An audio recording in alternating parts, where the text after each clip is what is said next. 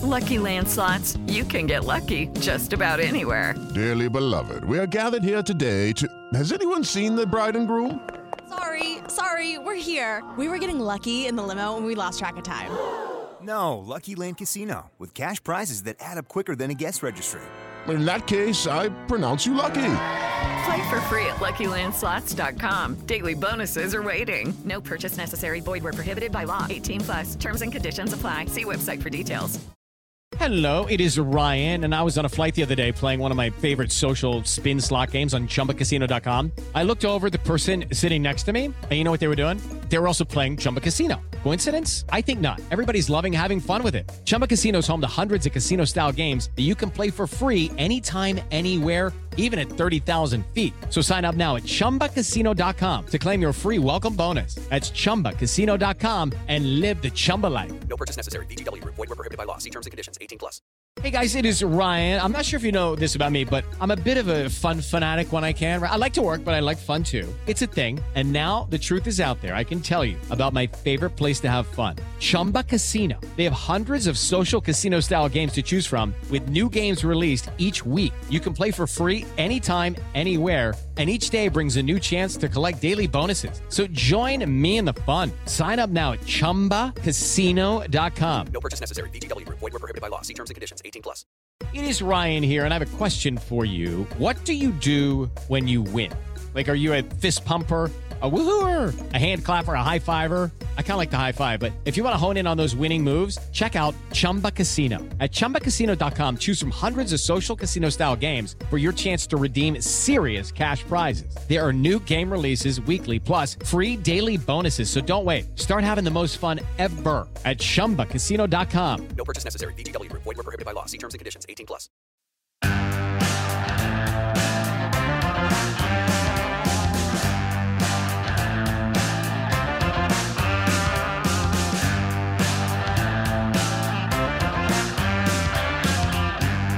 Tiger fans to Rocky Nation's football podcast.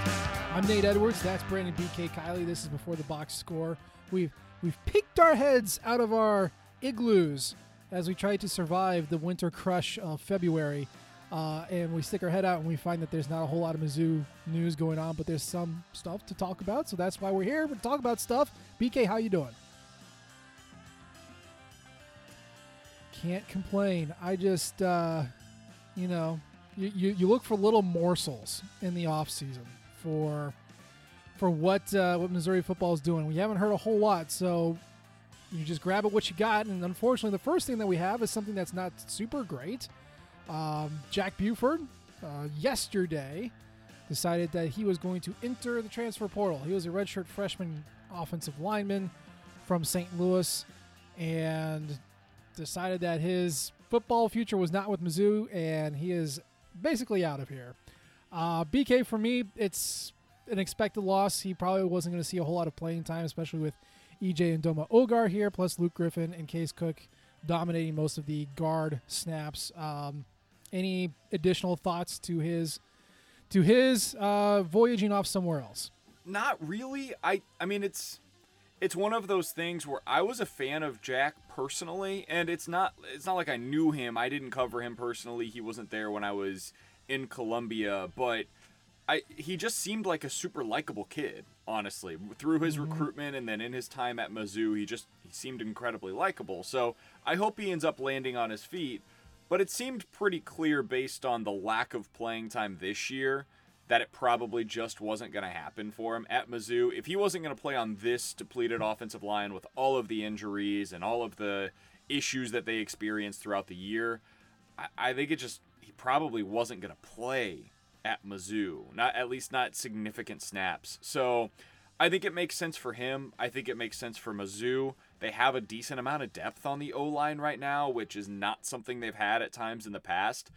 I just don't know where the playing time was going to come from, man. Especially at the guard position. You've got Delgado ahead of him right now. You've got Case Cook ahead of him, who just basically added an extra year of eligibility, as you mentioned, in Doma Ogar. And even Luke Griffin had kind of passed him up. So he was kind of, if you're looking at the 2 deep, he was kind of on the 3 deep. So it was going to be tough for him to be able to find a spot. So I hope he finds one elsewhere. Yeah, it was very rude of him to wait until after I had posted the returning production numbers for offense. Sorry, Jack. But he had 13 snaps on offense in 2020, 2 of which were at a fullback position. So, yeah, like you said, if you don't get it then, where are you going to get it, man? And it's not going to be here. And that sucks.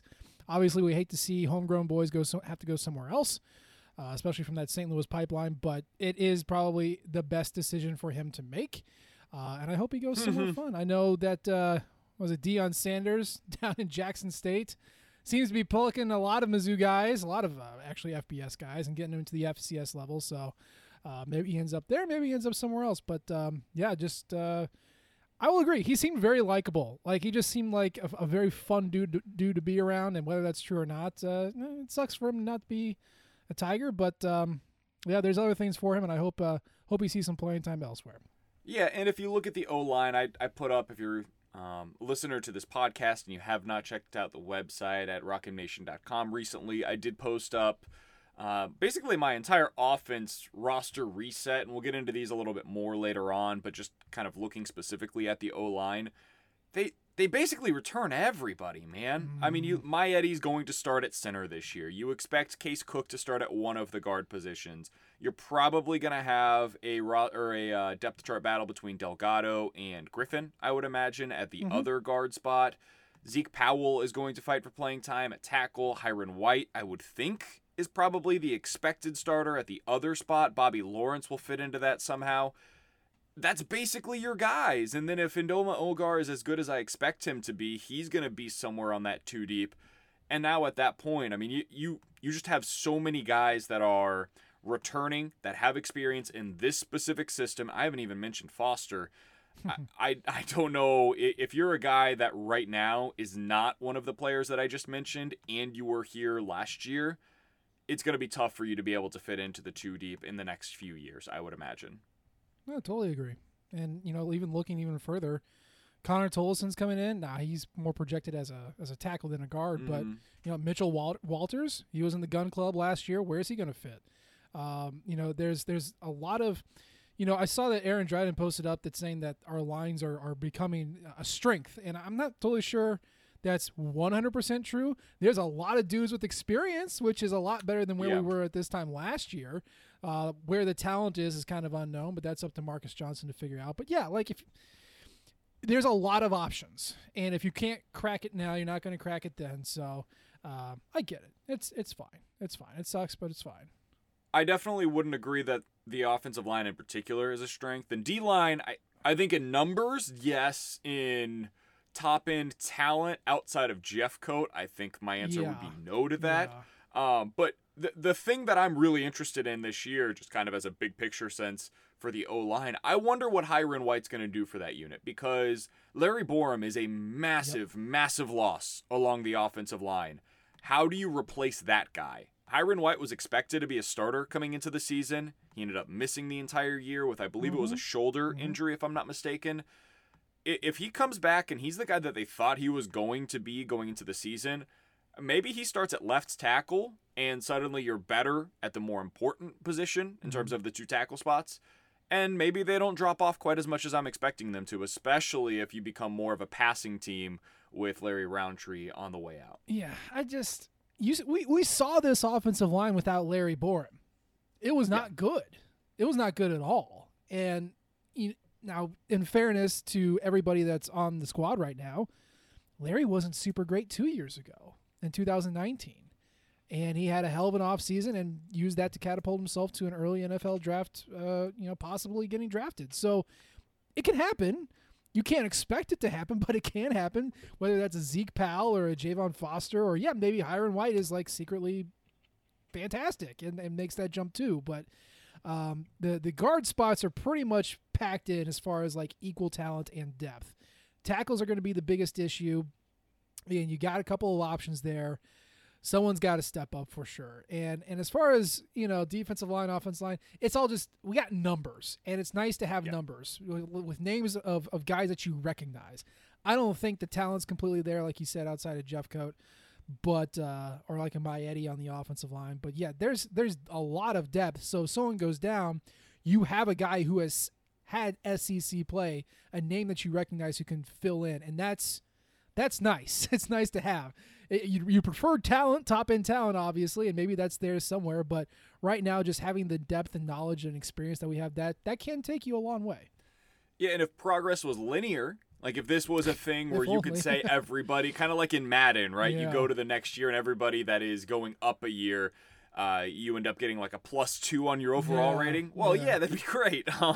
But we know that's not exactly how these things work. Sometimes guys take a step back instead of a step forward. There's more film on them. People can see the weaknesses. And suddenly the thing that you were able to prevent from being exposed the year prior, now everybody's going after that on every play. So there's reasons to be optimistic about this unit. They did do some things pretty well last year. In particular, they had a really low sack rate allowed. I mean, the sack rate in terms of like the raw percentages was one of the lowest in all of college football, which was surprising to me. But a lot of that is also due to the system that they run. They get the ball out of the hands of the quarterback really quickly. So Drinkwitz does a good job of making sure that there's not a whole lot of pressure on them in the passing game. One place they really need to improve, though, is as a run blocking unit. They just weren't very good in that area last year. They're not. I mean, their power success rate, which is, getting short yardage, was 106th in the entire country. So not super great. They're pretty good at keeping people out of the backfield. They only got stuffed on their runs about 18% of the time. But when the ground game is truly your bread and butter, which it is in a Drinkwitz offense, you need to keep that a little bit better. I don't know if sack rate is going to stay. And by that, I mean, I don't know how much of this offense was kind of redesigned with an emphasis on quick passing, knowing that the offensive line was not as sturdy. When you have some better pass blockers in there, maybe the pass routes take a little bit more time. And so, instead of getting the ball out of his hands in 1.5 seconds, he gets it out in, 1.2, or 1.9 or 2.2.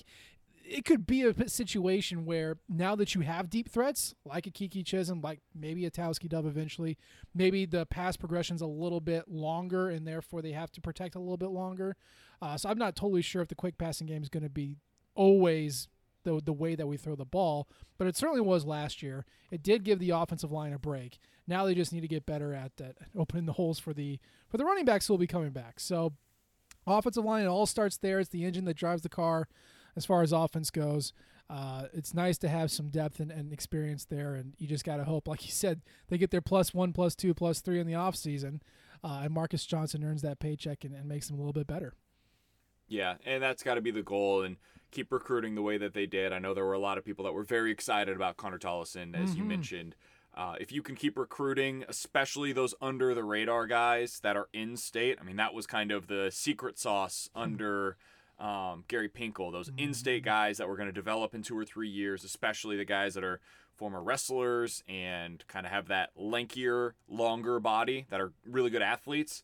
That was where they had the success, and it seems like Drinkwitz might be able to have some of that as well. Yeah. So you mentioned recruiting, and that kind of leads to our next topic here. It was a weird year for recruiting in 2020, and we've talked about that in all of 2020, and we'll probably continue to talk about that. Recruiting continues to be quirky in college football because you bring back the super seniors. Any senior who graduated in 2020 gets to come back. You have a gigantic freshman class merging with a second freshman class because nobody advanced in eligibility. So you have super freshman classes of 39, 40, 41 kids. And in addition, just today, the NCAA extended the recruiting dead period.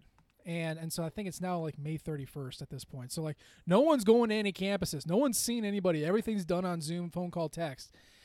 So it's a very weird era of recruiting. This 2020 high school graduating class to 2021 high school graduating class. And one of the more interesting stories that I read, I sent the article to BK earlier this week, is the story of Texas State. Now, I understand that Texas State is not Missouri, and maybe you all will scrub forward a couple minutes and skip past this, but it is really interesting. Here's the takeaway. Texas State, the Bobcats, head coach Jake Spavital, in this this most recent recruiting class, did not sign a high school football player. Not a single one. Now, they didn't, they did pursue a few. They had about 100 kids on their big board, which is like a third or a fourth of what most schools do. But the guys that they really wanted, they didn't get. And so they didn't sign anybody.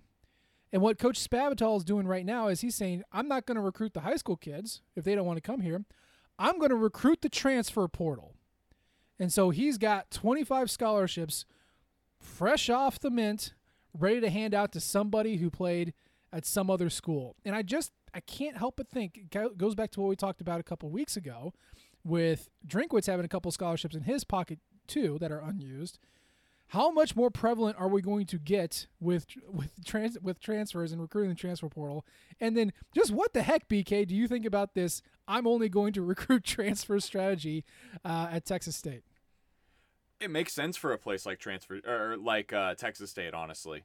I mean, if you're a lower level program and you're not going to have these kids sign with you straight out of high school that you're comfortable with, well, then why waste 2, 3, 4, 5 years of them being at your university when you can have guys that you've seen play at a high level who maybe for whatever reason aren't working out at their current situation, and they've got an opportunity to kind of drop down a peg going to Texas State. If you've got that opportunity as Texas State, you should take advantage of it. I do not think this is something that would work at a place like Mizzou. No. I think it can work on specific situations. Like if Mizzou, for instance, was out on the market right now and there was a safety that wanted to come to Mizzou and he specifically fit into what they have in terms of their current roster construction, right? He evened out the classes. That makes a lot of sense. And so in a targeted approach, I think it can work even at an SEC level. You could take this year 5 guys, honestly, that are transfers, and I think it could be fine. I don't think you could get above like 7-ish. Yeah. I think you get to a place eventually where you probably aren't going to want to do that. That being said, man, I think it makes a lot of sense to be able to re-level out some of your classes instead of taking a 25-man freshman class that is added, like you said, to this kind of super freshman class, because eventually these teams are going to have issues. And we know how it's going to get resolved. They're going to force kids out, but that could even come back on you because if you're forcing out a kid that is in-state, those relationships can be problematic. So I think there's something to this method. It just has to be more targeted at the Power 5 level than it is at Texas State. I was shocked. I mean, the strategy makes complete sense. Do you do that in Texas? Like you couldn't find 25 kids in Texas to play football for you? It just seems. You talked about relationships in high school. There's only one place. There's only one job, really, series of jobs, where you got to be from the state to do the job well in the state, and that's Texas, because those relationships with those high school coaches are everything. So it is a little shocking that a college football coach in Texas is kind of openly admitting this. And even though he said he did chase a few, he didn't get them, but like kind of seems like his eye is clearly on the transfer portal. So that is very weird. The other thing you got to keep in mind is that, we got 10 super seniors, 11 super seniors on scholarship for this year. And we're bringing them back and we're adding them to the freshman class that the Missouri just recruited. There are schools out there, most at the G5 level, but also some P5 schools where their administration is saying, no, you can't do that. We can't exceed the 85 scholarship level because we don't have the money to do that. So there are a lot of coaches who have built these relationships with these kids and saying, hey, like you're here for as long as we can have you, who are going to have to tell those kids, I can't carry you. I really can't. Or on the flip side, they don't, like in this class, they don't recruit any high school kids because they go, yeah, I didn't see this kid play, but I do have this 4-year player that I know really well. Like the balancing issues and the money issues are making it just an absolute nightmare for these head football coaches, which and make $1 million and you got all these problems. I get it, but like this is unprecedented stuff. This is not something we've ever experienced at the college football level, and it's probably something, as long as we don't have another pandemic, that's something that we're never going to see again. And honestly, this is why I had an issue with what the NCAA did. Yeah. Because they created a problem that didn't need to exist. these freshmen, sophomores, and juniors, they would have been perfectly fine with not having the extra year of eligibility. Listen, I'm fine with it. I got no issues with it, but there's no reason why Connor Bazelak needs 4 more years of eligibility at Mizzou. There isn't. Right. I mean, I'm sure he's thankful for it, and he's going to get an extra year of college potentially for free, and God bless him for it, and I hope he takes advantage of it. Any of these kids, I hope they all take advantage of it. But there was no need for that to happen. Even during a pandemic season, they all ended up playing. It was whatever that was that we watched in the fall of 2020. It happened. They got their money that they needed, and the players got to play. I'm here for the seniors being able to get an actual senior season where they get to play, hopefully, a full season in front of real crowds, and hopefully things are okay by then, and it's more of your normal college football season. I got no issues with that whatsoever. But them being able to have every single player, freshman through senior, get an extra year of eligibility is what's created these problems. And it's not just for 2021 or 2022. This is going to have long-lasting effects on kids that are currently in high school, and also for these coaches and these teams in ways that I'm not sure anybody totally understands yet, including the two of us. But even for these teams, I don't know that anybody truly understands what these next 4 years are going to look like because of the decision that the NCAA made on this. And we're going to see it this December, because essentially we have a no graduated senior class. So all of these, for all the super seniors that came back, basically no one graduated. You might have 7 to 10 players who leave after this year. But what does that mean? That means that you're over the 85 scholarship limit. If no one leaves, like naturally, what kind of recruiting class do you have for 2022? Look at Missouri right now. Like I said, on the roster, we have 11 scholarship seniors who will leave after this year. That would put us at 69 scholarships, that we have to spend that going into 2022.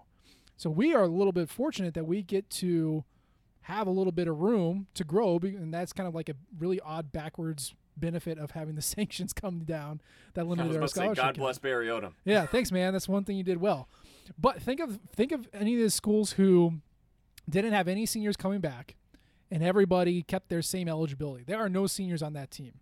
Who do they bring in? Are they forcing kids out? Again, you get back to the point where the recruiting dead period is still extended. Do they get to see these players play? Are they able to recruit anybody? Are they saying, well, we'd like you to join our team, but we're not totally sure what our roster management's going to be, so I can't give anything firm.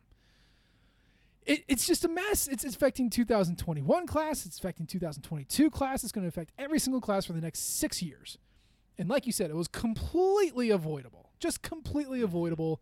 And, of course, the NCAA did exactly what it does. It says, well, we're here for the players, but we're actually going to put in some rules that it really disaffect every player going forward from this year going on. And it doesn't make any sense, and it's a mess. And I don't know what that's going to mean. I mean, luckily for Missouri, it's not going to mean a whole lot. We can recruit as much as we want, but it's just a huge mess. And I'm not totally sure what that's going to mean for rosters, especially at Blue Bloods. And I don't know what the fallout's going to be. And it's interesting, it's quirky, but in the end of the day, it really sucks for the kids because they have no agency over what's happening, and they are really the ones that have to pay the price for this. The NCAA went for a headline instead of actual meaningful change. Like that's what this was. The NCAA was looking for the headline that was on ESPN.com that basically said NCAA approves having every player eligible to return for an extra year of eligibility. Like that's what they wanted, and that's what they got, except for the fact that when people actually looked into it a little bit, they were like, wait, this makes no sense. Why not just do it for the seniors? We all agreed with that when it came to we were all in favor of it, I think, when it came to the winter sports that were not able to play their tournaments, right? The conference tournaments and then into the NCAA tournament for basketball specifically. Then when you got to the fall, we were like, hey, yeah, we know that you guys are all going to be able to actually play your entire seasons now, but yeah, just everybody for a year. You're good. Just go ahead and come back for like, what changed? I don't understand. We just had this ruling for basketball and other winter sports as well, but let's be honest, the two sports that it affects the most are basketball and football. Those are the revenue sports. Yeah. And so you just had this ruling for college basketball where it's the seniors that can come back. And then for football, it's everybody. I never truly comprehended why they did it this way, but welcome to the NCAA, man. I will it's say, not here for me to understand. I will say, as far as player agency goes, if we get this this transfer rule going through where you don't have to sit out, that is. How do we not have a resolution on this? Because the NCAA. How is this not determined? Because they're just chicken It's shit. February, man. They're kicking the can down the road. That's all they do. I think it's March where it comes up again. So this is insane. It is absolutely insane. It really does bother me because, like, for example, so we're recording this on Wednesday the 17th. Let's localize this to Eli Drinkwitz and Mizzou. They're going to start spring camp without knowing if the players that are on the field, some of them, in particular, one that could actually start for them next year, and Mookie Cooper, they don't know if he's going to be eligible. Mm-hmm. They literally are going to go into spring camp. He might be a starter for them, or at least is vying for starting snaps. Yeah. They don't know if he can actually play. If he can't play, he's going to get fewer snaps in spring. I can promise you that. Yeah. Because why waste those snaps? And no offense to Cooper, he's probably going to be a good player eventually. But why waste those snaps on a player that is not going to be able to play for them next year? It's baffling that we've arrived at this place.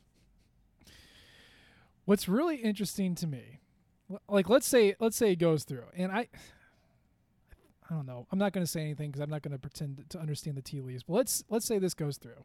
Okay, transfer, you can play immediately. That's fine.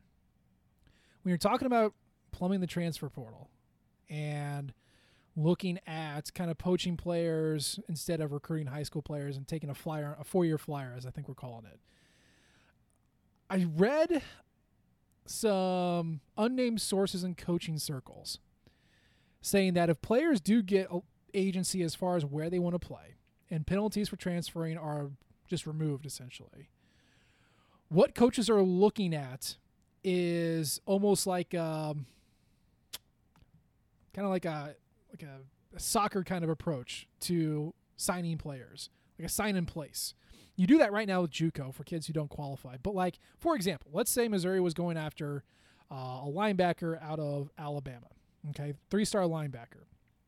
And they liked him. They didn't really have any space for him.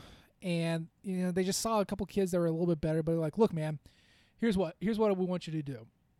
We like you a lot. We're going to stay in contact. But you sign wherever you want. And let's say this kid signs with UAB. The Missouri staff stays in contact with the kid at UAB, the linebacker at UAB, even as he's, you know, maybe he starts, maybe he doesn't. But they keep in enough contact with him, even at this other school, and then say, hey, man, we got some space. We want you to hit the transfer portal and come on over. And the kid does. And a lot of coaches are thinking that this might be the next way to recruit, just get a better idea of recruiting, because now you're not looking at a kid going to JUCO and standing out against a bunch of JUCO kids. Like, you know, this kid's an academic qualifier. You know, he's a good enough talent. You know, if you let him go to a UAB, okay, UAB gets a pretty good player. If he ends up being really good, then you can call him up, bring him in, and now you got your player that you wanted the entire time, and you know that he can be coached at the FBS level. And I don't know if that's actually going to come to fruition. I'm not sure if that's how I'd want to recruit, but it's just, again, another quirk, another wrinkle as far as recruiting goes. And it'd be really interesting to see how they do roster management, how they do recruiting, if restrictions on transferring are lifted. I have a thought on those anonymous coaches, Nate. Let me hear it. I think they're bad coaches. Could be. And the reason why I say that is because if your coaching staff is good at development, you would never do such a thing. Because if you don't have your hands on those players, their freshman and sophomore seasons, that is when they're going to typically make their biggest jumps in terms of the leaps that they will make in college. It's going to happen the first couple of years that they're on campus because they're getting into your strength program. They're getting into your nutrition program. They're around your coaches that are going to teach them the technical side of the game. Like, all of these things really matter the first couple of years in particular while they're on campus.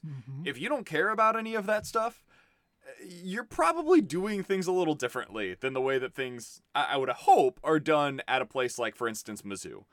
Mizzou needs to be really good at development. And so I wouldn't think that they would go down a scenario like that where they're doing this placement. Maybe it is kind of like we were talking about with the other transfer thing. Maybe you can do it on a targeted basis. Maybe it's a kid that he's kind of we're not really sure. Like, you know who might have gone this way? Charles Harris. Oh, yeah. Charles Harris, in his class, instead of coming straight to Mizzou, maybe they would have said, you know what, Charles, we think you're going to be a really good player. I think he was thinking about, like, Northwest Missouri State, I think is where he was planning to sign. Instead of there, we're going to get on the phone. We're going to give Arkansas State. We know their coaches really well. We're going to get you down there. We're going to get you a spot. And in a year or two, if you do well down there, we're going to give you a call. We're going to get you up to Mizzou. Maybe that's something that happens, but I don't think it's going to be a situation where a guy that they definitely want to take is placed elsewhere. It seems super risky to me. So there is a real life example of this, and I think this is what these coaches were talking about. So Maryland, the Terrapins, really liked this quarterback. His name was Reese Udinsky, and they didn't have a spot for him, so he goes to VMI. Well, FCS starts their season. Well, they started their season on last Saturday, and they are going to be playing. It's kind of like the FBS. Some are playing 4, some are playing 8, whatever. But Reese is going to play the VMI season at VMI, the 2021 spring season there. Once he is done at VMI and the coaches have game tape on him, he transfers to Maryland and he's going to compete for the Maryland starting quarterback position. And like he said, hey, I'll come over right now. And like, no, you should play. You should play at VMI. We'll take a look at you. And he's not going to transfer until the summer, I guess, when they're done. So it seems wacko. Like, that is no way that I would want to run my roster acquisition, any of that. Recruiting, that sounds awful and stressful. And who says the kid's even going to stick with you after that? Like, I'd rather have him. But I'm not a football coach. I don't know. It's just, again, coaches are always going to look at these situations and like say, how is it going to benefit me? And it's a unique kind of situation that popped up. And I don't know if Missouri's going to take advantage of it, but clearly other schools are going to. Yeah, the kid that you're talking about coming out of high school, for what it's worth, was an unrated pro-style quarterback who had offers from any significant schools. So I think that's the kind of player that this would apply for. He was a 2017 pro-style quarterback, and now in 2021 he's getting his opportunity to transfer to Maryland. So I think those are the types of players. Maybe you'll see more guys like that getting opportunities, but I think that's already happening. Like Mizzou has done that. They just took a Rice linebacker. That's not because of a change in the rules. That's because he's a good player that excelled at a lower level, and now he's getting his opportunity. I think that flow was already taking place, and maybe this just maybe more so now, but I don't think that was ever going to change.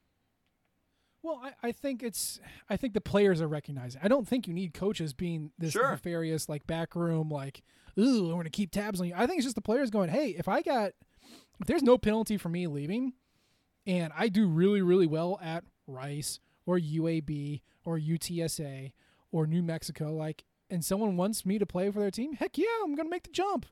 And I know that sucks for the G5 coaches or the FCS coaches who have to lose the kid. But it's also a good recruiting tool. It is. It's like, guess what? Guess what our kids get to do? We develop you. We get you to the big school where you can go to the NFL. Heck like, any coach is going to use that to a positive. Absolutely. So I think it's more just, again, strengthening player agency and having them have a little bit of say in what they want to do, especially when you have an industry where the coaches get to do whatever they want to do with no repercussions whatsoever. So, it's just interesting to see. And, you got to hold on to your players, and I know Barry did a good job with that, and so far, we'll see how Eli does with his guys, but just another evolution in the college football recruiting cycle. Yeah, it's going to be interesting to see how it affects things for sure. It is. We'll get back to Missouri here. We're doing basically every other week here. So by the time we come back, Missouri will actually be in spring practice, believe it or not.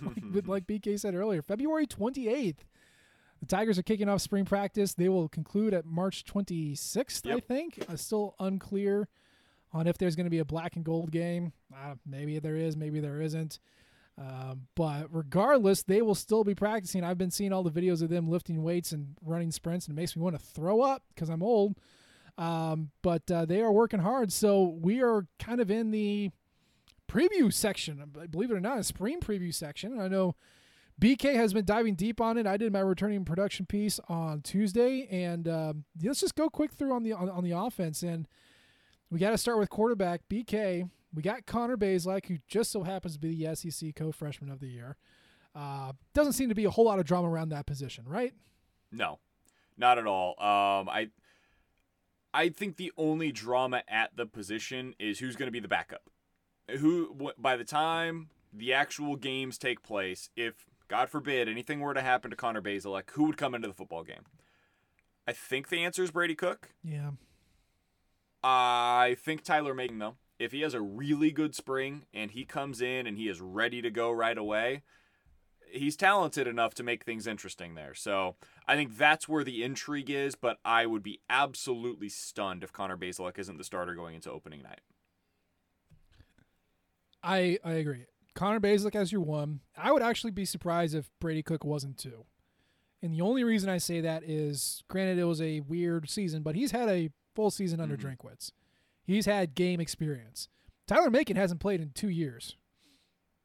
Just FYI. He didn't play last year. So I guess it's only been 1 year. But by the time we get to the 2021 season, it'll be almost two. So, he has not played. I'm sure he's been throwing it around with all his friends and staying active. Don't get me wrong, but he has not seen the field in a while.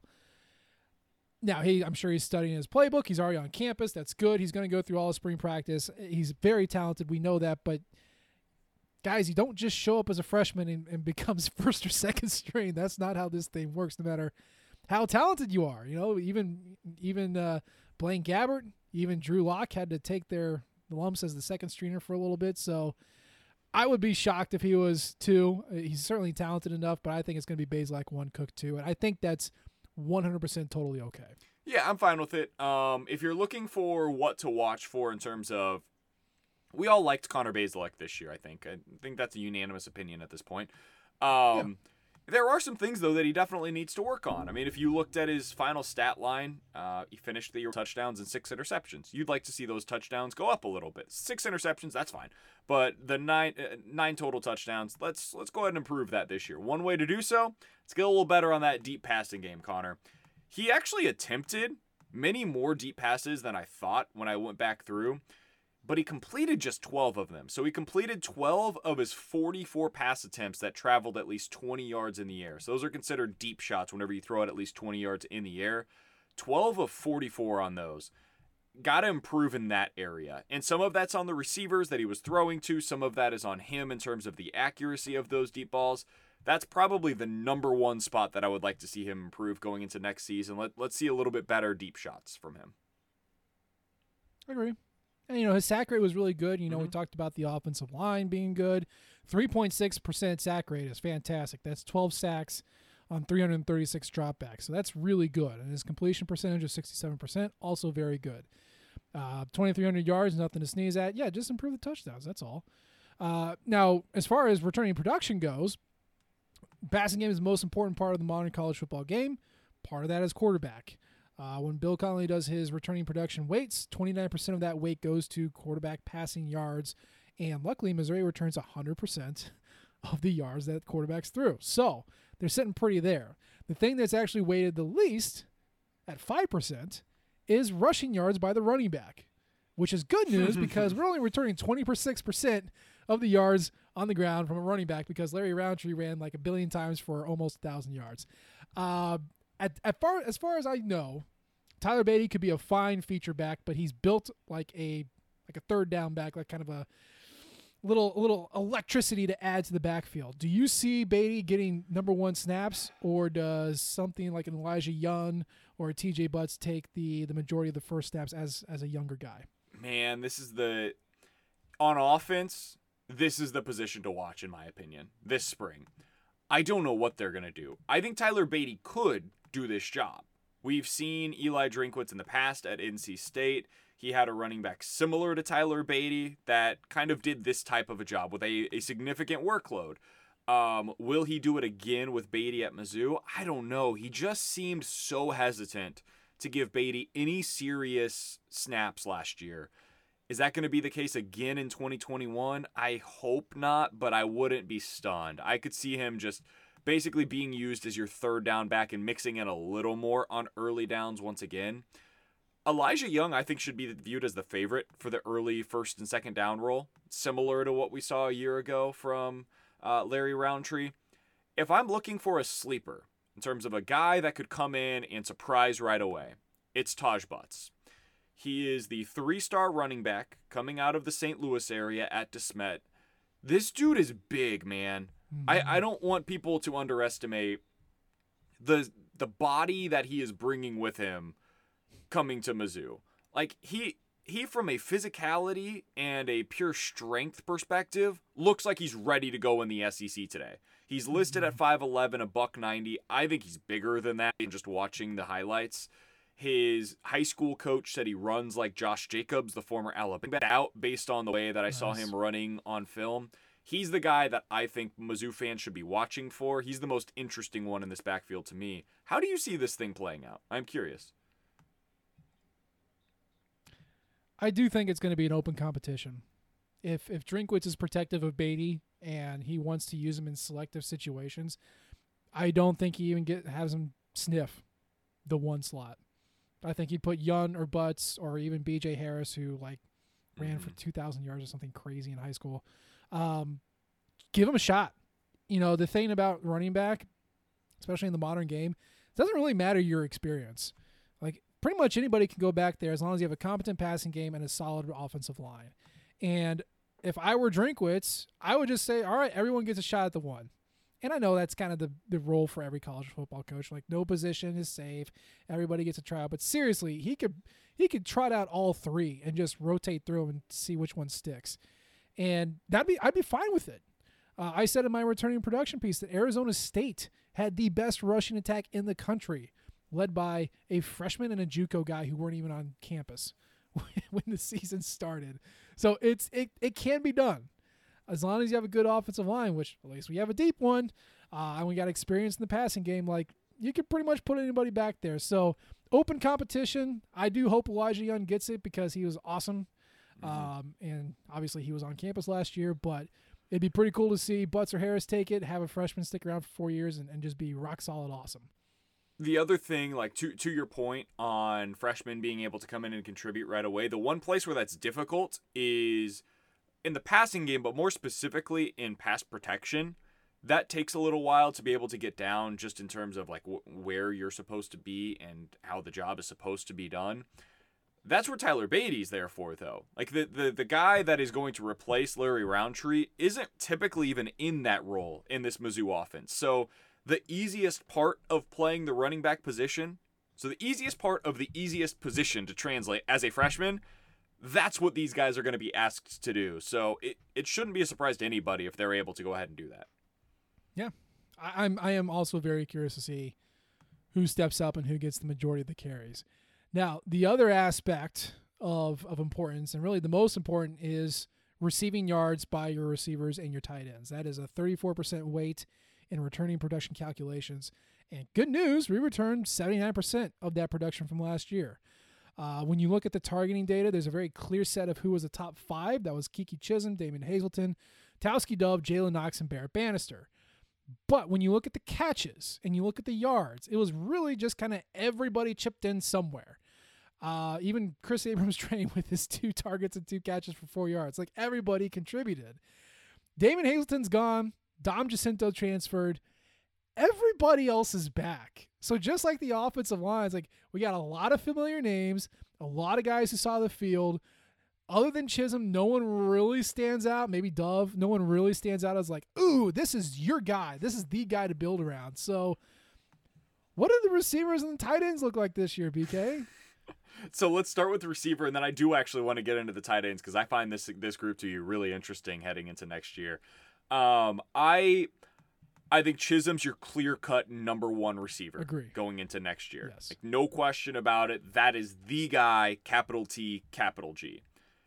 After him, I think it's going to be another kind of by committee type of a season. I think that you're going to see Tauskie Dove with some good games. I think Jalen Knox is going to have some good games.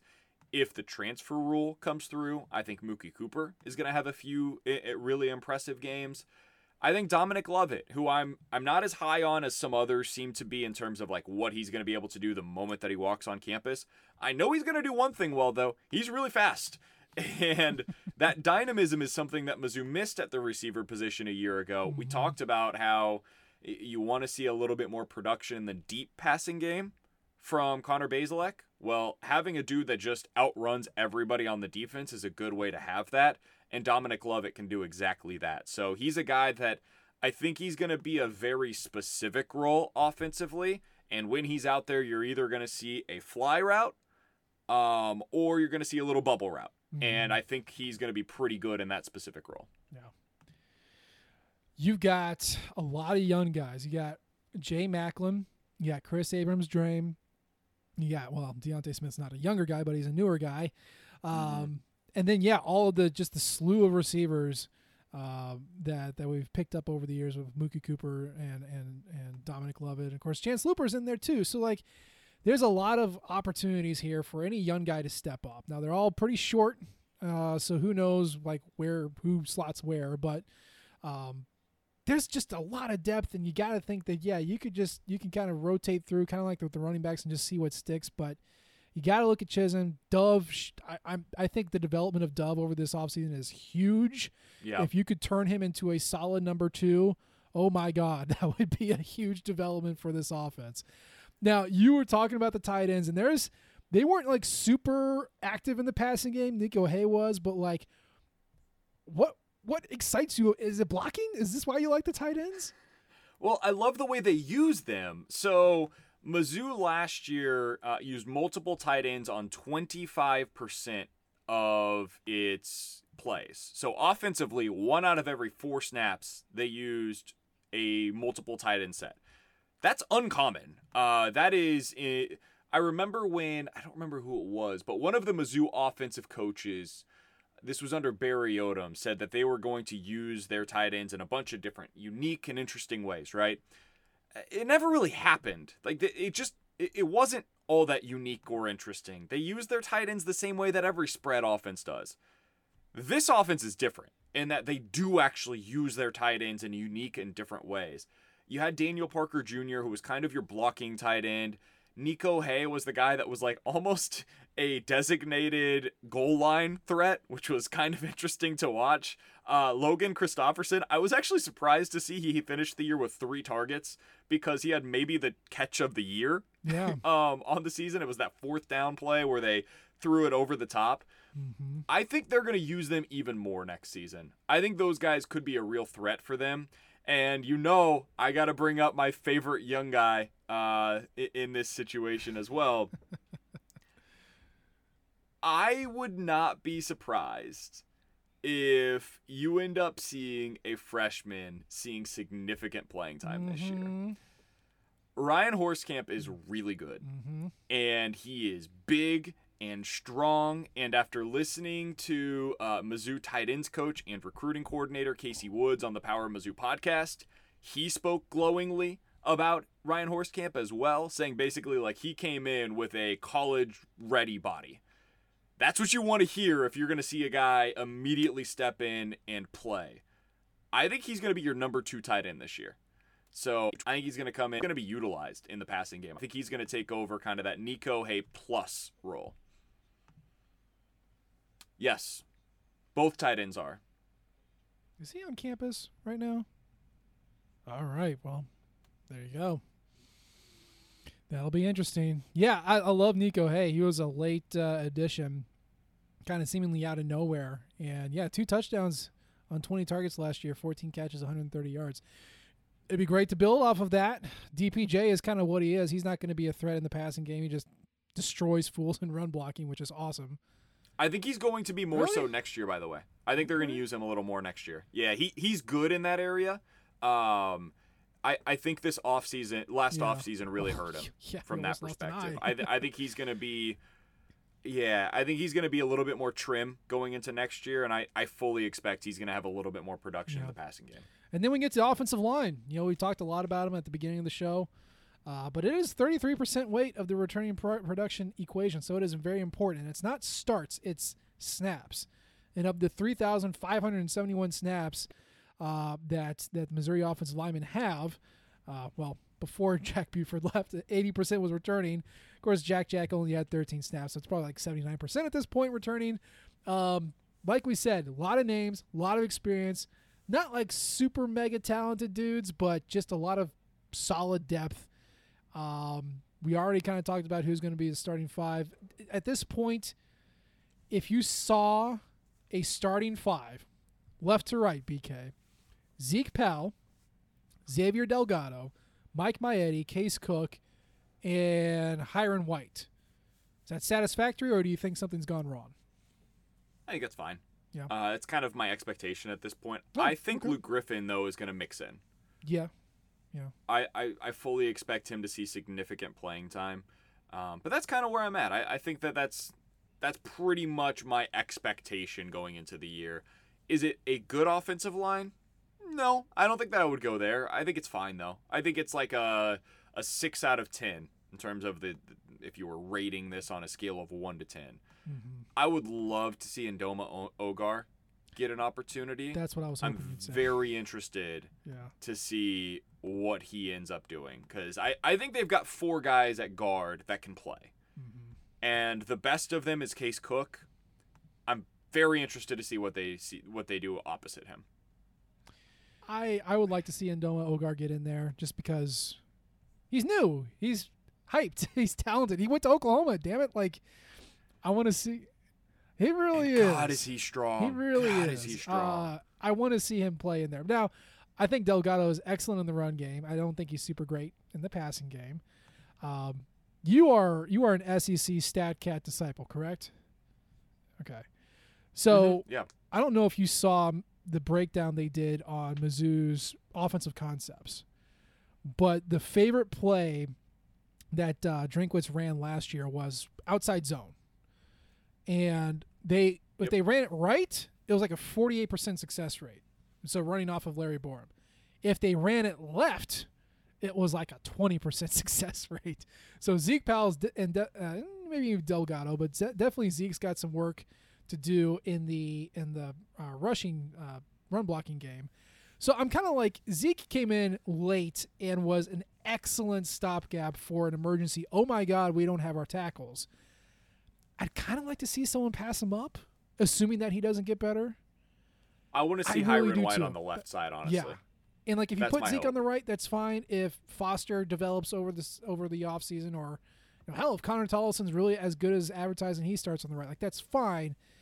But if you're going to run outside zone, if that's going to be your bread and butter, you need to have tackles who can do that. And if you can only do it in one way and that guy's gone, it would just be nice to have some development there. So I'd like to see those guys push and maybe a new name pop up there. But, hey, it's all names that we know, so in theory it should be okay. I think there are 3 guys to me that should be viewed as entrenched starters, health permitting. Okay. Maietti, Cook, and I think Hiron White should be your center to your right. Again, basically, yeah. I think those 3 guys, your center, one of the guards, and one of the tackles, are already entrenched. And it's a matter of who starts at the other guard and tackle position. Now, you can play Cook. I think he played mostly on the right side last year. Typically with these guys, it doesn't much matter, but if he's comfortable there, keep him on the right. Hiron White, I think, can play either side. In fact, I think he probably profiles better as a left tackle than a right tackle. And then filter in throughout. I would actually like it better if they go Maietti at center, Cook on the right, Hiron White at left tackle, because then you've got at least one guy next to those other 2 that you feel pretty good about. I agree. It's a little more balanced that way.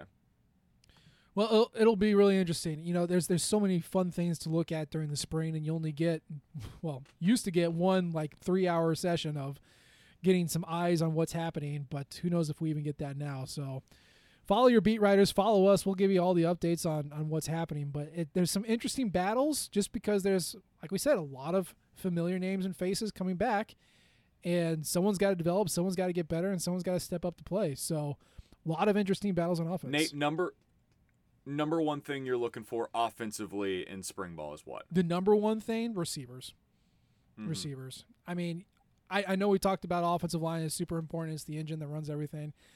I feel confident they're going to find the guys. You need to develop a downfield passing game to complement the running game that Drinkwitz wants to have.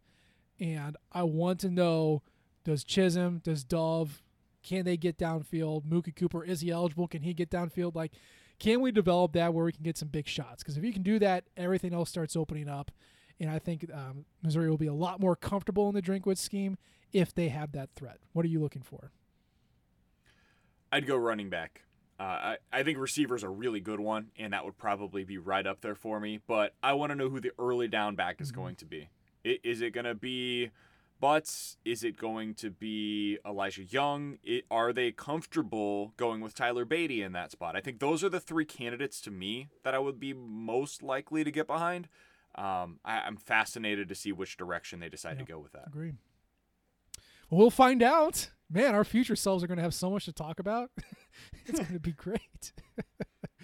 Any last shots before we let the people go? I don't think so, man. I'm excited about the fact that spring ball is right around the corner. It's kind of crazy to say that, just because it feels like the season wasn't that long ago, but I'm interested to see what these young guys are able to do, man. It's always a fun time of the year. I remember when I was still in Columbia covering the team more on a day-to-day basis, I loved this time of year because you could actually watch stuff and you could learn things about the team, unlike in fall camp. And I adored this time of year because the guys are just so much more, so much easier to get to know. Obviously, all of this is going to be different now than it typically is in a spring ball, but this is my favorite time of the year to cover the team, just because there's so much unknown about it. So much potential. Everything's on the table. You get to see the new faces. It's exciting. So I agree. We'll keep an eye on Twitter. Obviously, Drinkwitz and the Missouri football staff are very good at sharing stuff with spring practice. We get to watch them sweat and work and push and develop and get better, so that's going to be great. But, that's the show for today. As always, we appreciate the downloads and the subscriptions. You can leave a comment or you can rate us. We love all types of feedback. You can follow us on Twitter. I'm at Nate G. Edwards. He is at BK Sports Talk. And, of course, you can follow the Rockin' Flagship at Rockin' Nation. And you can listen to BK at 101 ESPN in St. Louis. 10 to 2, dominating that radio station over there. We appreciate you tuning in this time. We'll try to do better next time. And until then, M-I-Z. Z-O-U.